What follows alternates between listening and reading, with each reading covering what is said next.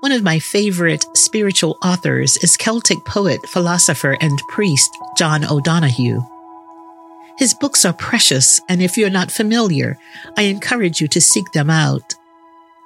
In his short life, O'Donohue wrote about so many things: the human heart, soul, and body, its fragility, restlessness, vulnerability, crossing thresholds, belonging, prayers, and blessings.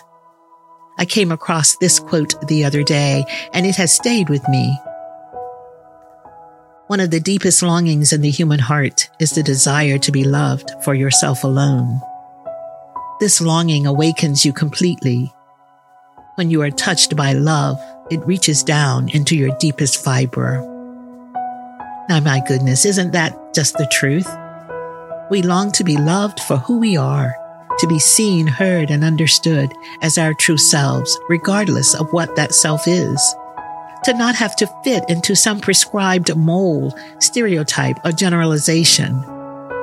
Are there parts of yourself that you wish others would see, especially those closest to you?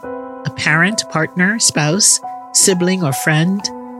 How might you take the risk of showing up as your true self? And how are you trying to see others as they are, not as you hoped or imagined? Holy Jesus, thank you for love that reaches down into the deepest fibers of our being, and may we never take it for granted. Amen.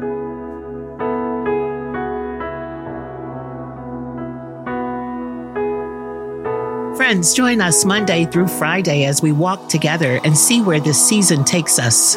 In order to not miss an episode, please subscribe, like, rate, and review on Apple Podcasts, Spotify, or wherever you listen to podcasts.